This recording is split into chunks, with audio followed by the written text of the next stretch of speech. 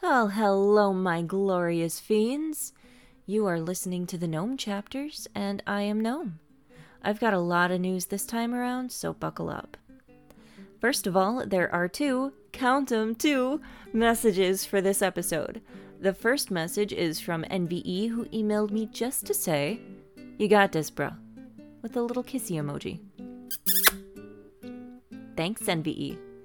I'm super glad to have your confidence, and I will try my hardest to live up to that. The second was a comment left on my second episode. "I'd like some butter, please." Odd request. Good deal, though. You got it. I hope you enjoy the various dairy products that I've included in this episode, especially for you. Now, second of all, I've got a Patreon now, so if you like my story and you like my voice, and you'd like to, get some extra content from me, check that out. For only $1 a month, you can help me push out more content by helping me fund my channel, as well as gain exclusive access to the Discord server and get a shout out at the end of each podcast episode. And for $5 a month, you gain access to exclusive sides and episodes that won't be heard anywhere else. The link will be in the description. Third of all, my podcast is officially available on Stitcher and Google Podcasts as well. Hooray! Make sure to follow my channel on any of these 3 podcasting services, and you can also follow my Instagram and TikTok accounts for more fun updates. Those links will also be in the description. Alright, okay, I promise that's all I have for good news. So without any more ado, please enjoy Something Dramatic This Way Comes, Chapter 3. There's a cult?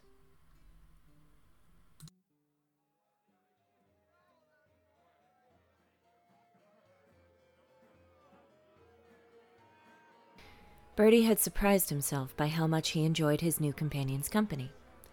They drank, talked, and joked throughout the night, and although she had seemed flirtatious, she had coolly ignored all of Bertie's drunken advances. It was probably for the best, he thought, his head sliding down his wrist and toppling his tankard of beer. While Bertie was falling asleep in his drink, the young woman propped her chin upon a delicate hand. "Malian," she said suddenly, "in case you were too drunk to ask." Bertie was too drunk. In fact, he seemed to be sliding further and further into his alcohol-induced stupor, from which he was guaranteed to wake with a demon of a headache. Her voice roused him from this for a moment, however, and he did his best to reply coherently. Nope. Don't think I've ever been there," he murmured. As Bertie's head finally thunked down into the pile of beer on the table next to his tipped tankard, Malian rose, smiling to herself. She sauntered off to her original table, picking up a small satchel of precious stones from the top of it and her side bag from underneath it. "He's all yours. Thanks for the business," she said, and wandered out of the tavern. The group of dark-clad people that had crowded the table all evening got up one by one as she left, and went to join the sleeping Bertie. "He'll do nicely," one said. They left. The next morning was bright through the windows of the apartment as Bertie was assaulted into wakefulness by it. The sick and the grum in his stomach roiled, and just before he was about to slide himself up the wall behind him to sit, he felt the sharp, cold slap of water being sloshed across him. He gasped, opening his eyes and squinting against the brightness. "Oh, the fuck? Where am I? This isn't my apartment." "Rise and shine, wee drunkard. Away with you from whence you've come now," came a booming voice, and as Bertie raised his aching head, he had indeed woken with a demon of a headache. He looked up, and up, and up, and up. Bertie felt dizzy just trying to find the man's face, and so lowered his gaze to stare at the man's thighs instead. I just need a minute," he muttered, holding his head. "God damn, it hurt." "You had all night. 'Tweren't for me, you'd not be here now. You almost got bustled away," the man said loudly. The sound made Bertie's head throb and caused bile to rise in his throat. "Please, can you be just a little quieter? My head," Bertie whispered, but the man simply stooped and dragged him up by the forearm, pulling him out of the room they were in. Bertie collapsed against the wall in a long hallway, almost retching right there, but he pressed his back against the chilly wall behind him to ground himself. "Wait a minute, please," he whined through gritted teeth.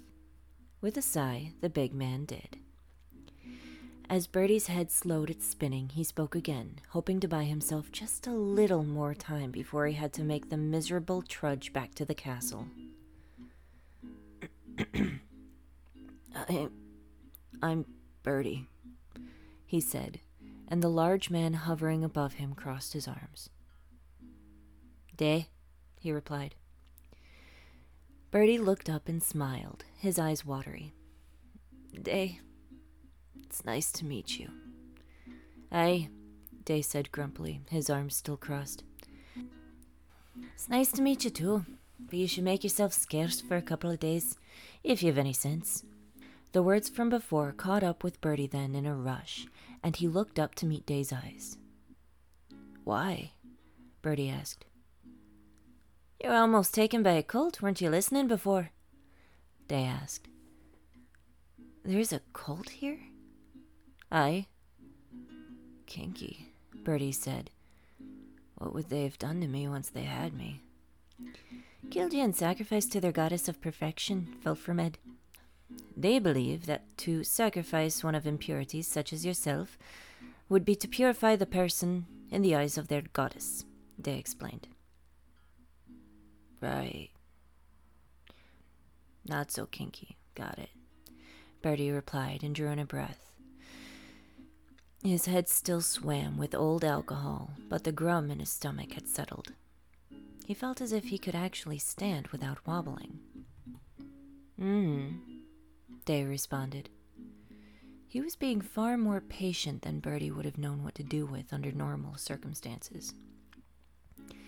As Bertie began to lift himself gingerly back up against the wall, Day reached out and, gently this time, took his arm. Bertie followed along meekly.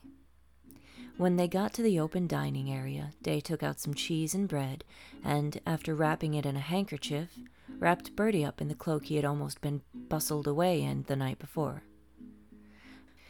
Bertie's confused thank yous were largely ignored by the large man as Day lifted the hood so that Bertie's head was covered, and then added his own soft, warm scarf, tucking the ends away inside the cloak. He then handed Bertie the packet of food and then scooted him out the door. Confusion and last night's boozy warmth swirled in Bertie's head as he stood still, suddenly outside. The bright sunlight reflecting off the fresh snow burned his already sensitive eyes. Had he really almost been kidnapped? He'd have made a terrible sacrifice, but even so, the sunlight was just too much. Collapsing onto his knees, Bertie finally vomited just beside the small path leading up to the tavern door in the snowbank. King Harbeth sat in his hard wooden throne, his elbow propped up on the arm and his hand supporting his chin. He sighed and shifted. He should really think about putting a cushion on this seat. "And then the sheep, sire." "Sire?" The diplomat in front of Harbeth cleared his throat, jerking the king out of his reverie. What about the sheep?" he asked, irritated. He felt a hand enter his and lips on his ear, and he calmed a bit as he heard Leslie whisper to him. Now, Winky, this is important.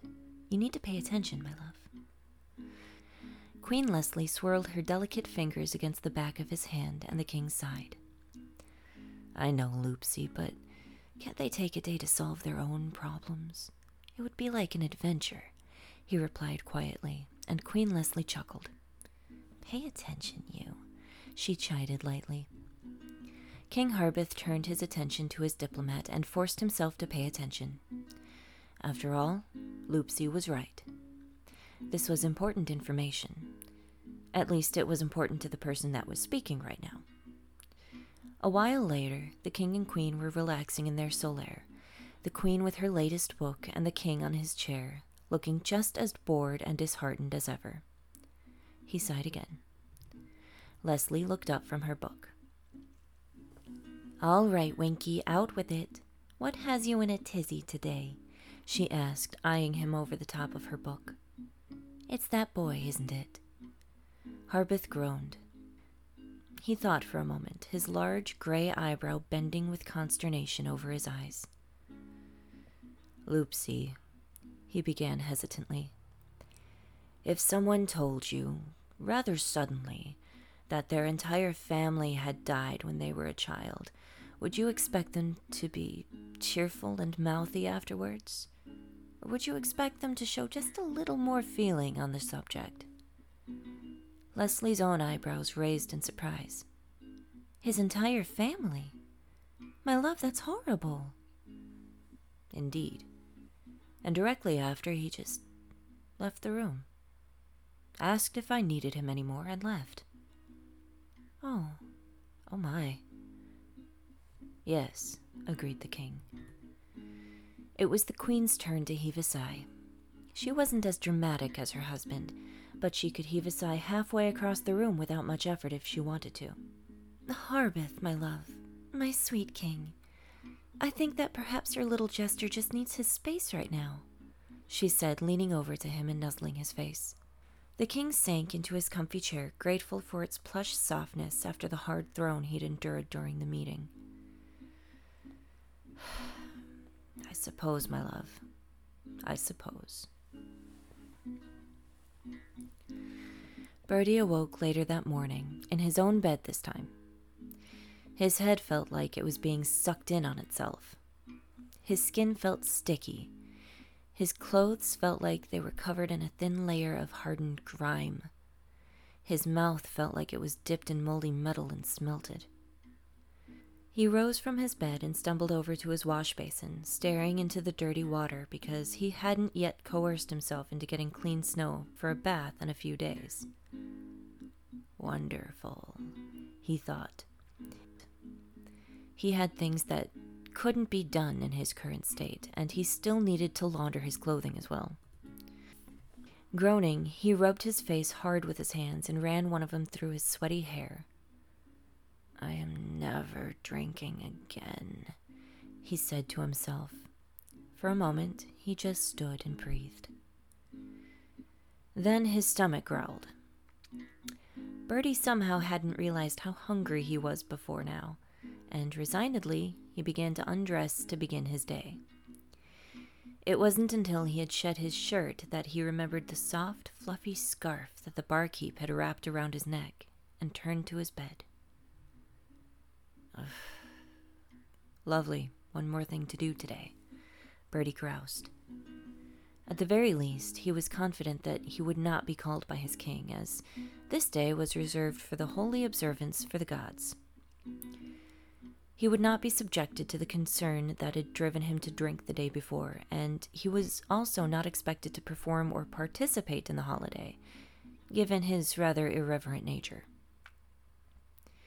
It really was better for everyone involved for Bertie to stay far away from the temple, lest he and those around him be smited for something inappropriate. A short while later, after Bertie had trundled his dirty clothing across the courtyard to the laundress and stolen himself a soapy cloth to wash with, he found himself in the kitchens, watching the lovely-bottomed Eglin churn butter. He sipped at a mug of spiced milk, peering over the rim. "Come on now, Aggie.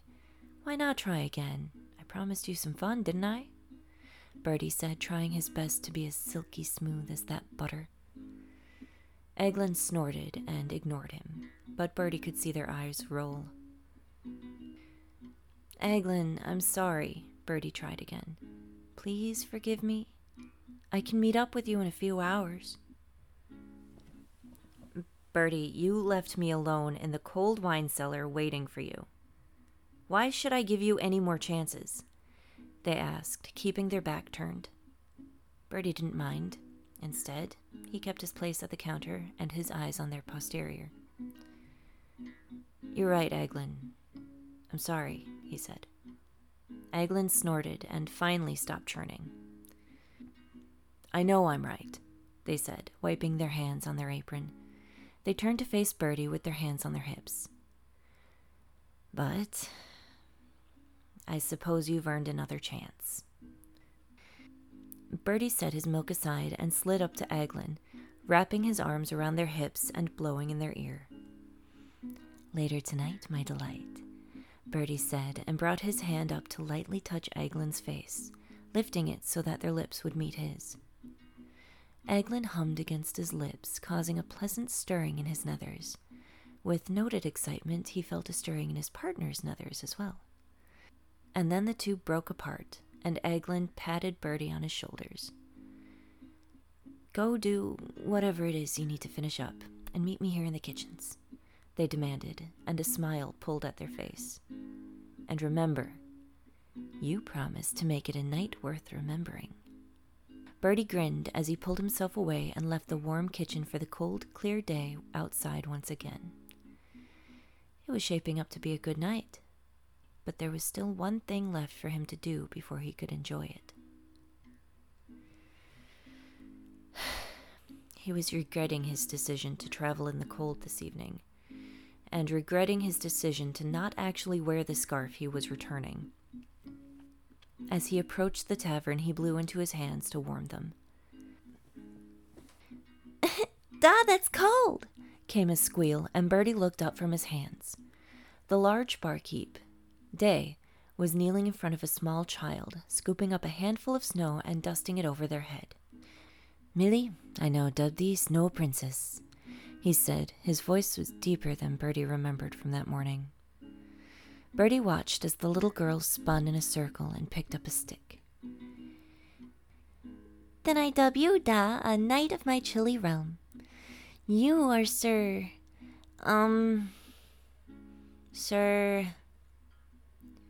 Sir Da?" he asked mirthfully. "No, Da is your real name. Your name in my kingdom is... Sir Muddy, the Besotted."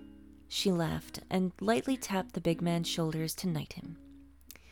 He laughed as well and stood swiftly, swooping up the small child as she giggled and screamed, and then lifted her high into the air. He ended by setting her on his shoulders. "The Besotted, huh? Why am I besotted then?" he asked. The little girl gripped his hair in thought for a moment, and then looked right at Bertie. She pointed. "Because you're gonna fall in love, Da," she said, and Day looked where she had pointed. Bertie stood still where he was, like a startled animal. Day set his daughter down in the snow and then crouched down to her level. He said something, and she nodded and ran inside the tavern. Day then lifted himself and strode to meet Bertie. "What are you doing here, lad? Thought I told you to stay away for a little, didn't I?" he said. "I had to return your scarf," Bertie replied. He felt awkward all of a sudden, but Day didn't seem to notice. "Aye, right. Smelly scarf you got there. Thanks for bringing it back," he said, taking the fluffy thing. You'd better come inside and warm your bones for a bit before you head back. You'll be ice before you return if I let you leave in this state." With that, Day gestured for Bertie to follow him, and gratefully, Bertie did. He was led through the tavern itself to that same hallway in the back, and then further to a small series of rooms that were warm and smelled of stew. Bertie watched as Day was accosted by his child as she lunged at him, hugging him around the thighs. He laughed and picked her up to put her on his hip. "Millie, love, we've a guest. This here's Aneen. This is me daughter, Mildred." Millie stuck out her hand. Bertie took it, confused. Before he could speak, Millie asked, "Why'd your ma name you after a girl?" "A what?" Bertie asked. "A girl. Anine is a girl's name, Millie replied, seeming almost offended. It means little bird. Nah, Millie, don't be rude. Why don't you go eat, ya? I'll join you in a short while. Day set Millie down, and she pouted a little before going off and finding a little poppet to bring with her to the table. Day then turned to Bertie. Would you like some stew? Or some tea? Tea, thanks, Bertie replied, and shuffled uncertainly in the doorway. What's wrong, Anine? Day asked. He was taking a kettle from atop a cupboard and filling it with water from a barrel by the window. Well, it's what you keep calling me. My name is Bertie, not, Birdie, he replied, emphasizing the t and d sounds. Day turned around to face him, having placed the kettle on its hook over the fire next to the stew pot. Sorry about that. You were a little hard to hear this morning, Bertie. Forgive me. Bertie chuckled, moving inside. Of course. Forgiven, Day, Bertie said, and sat down at the table with Millie, who was manipulating the poppet into an artful little dance upon the table. Her stew was yet untouched. The scene was awkwardly quiet, but friendly. It was easy to sit there in silence, enjoying each other's company, and Bertie found it relaxing to not have to be responsible for entertaining everyone for once. When the conversation did begin, Day started it, and found no trouble carrying it. If he found Bertie lacking as a conversational partner, he showed no signs of discontent, at least. Even Millie seemed to be having fun, making her doll dance its way over to Bertie on the table, and Bertie made a show of fawning over the little toy, and began to delicately dance with it, to the delight of the watching child. Before he knew it, the moon had risen, and Bertie found himself late to his date with Aglin once again. He decided he shouldn't impose upon this family any longer, and rose from his seat. I should leave you before you kick me out, huh? He asked, laughing. Day chuckled, but Millie found it less than funny. We won't kick you out, Anine. We like you, she said, and went to hug him around the waist. Now, Millie, he has things he needs to do yet, Day said, pulling the girl gently away. But, it's dark out, she whined. Aye, wee one, but that's all the more reason for him to go home. He'll be back, don't worry. Of course I will. Bertie couldn't stop himself from smiling. Can't keep me away. As Day settled Mildred once again at the table, Bertie gathered his cloak about him. Day led him back down the dark alleyway and out into the main tavern. Thank you for the tea today. I had a lot of fun, Bertie said, still smiling. Well, you're easier to please than most me guests, then, Day responded. Bertie laughed. I suppose so, he said, and turned to the door. Good night, Anine, Day said, and then corrected himself. Sorry, Bertie. Good night, Day. What did you say Anine means again? He asked, his hand on the door. Little bird, Day replied. Then I'll be sure to fly back here often as long as you'll have me, Bertie said, throwing a wink over his shoulder before he stepped out of the tavern and into the night.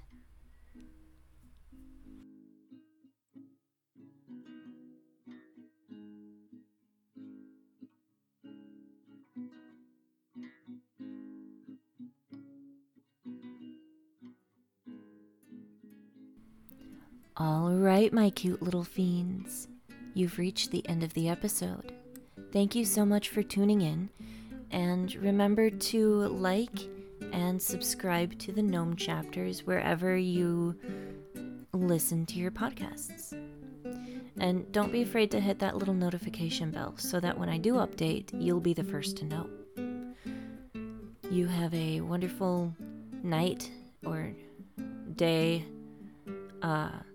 Summer, have a lovely thing. Have a nice thing. Bye.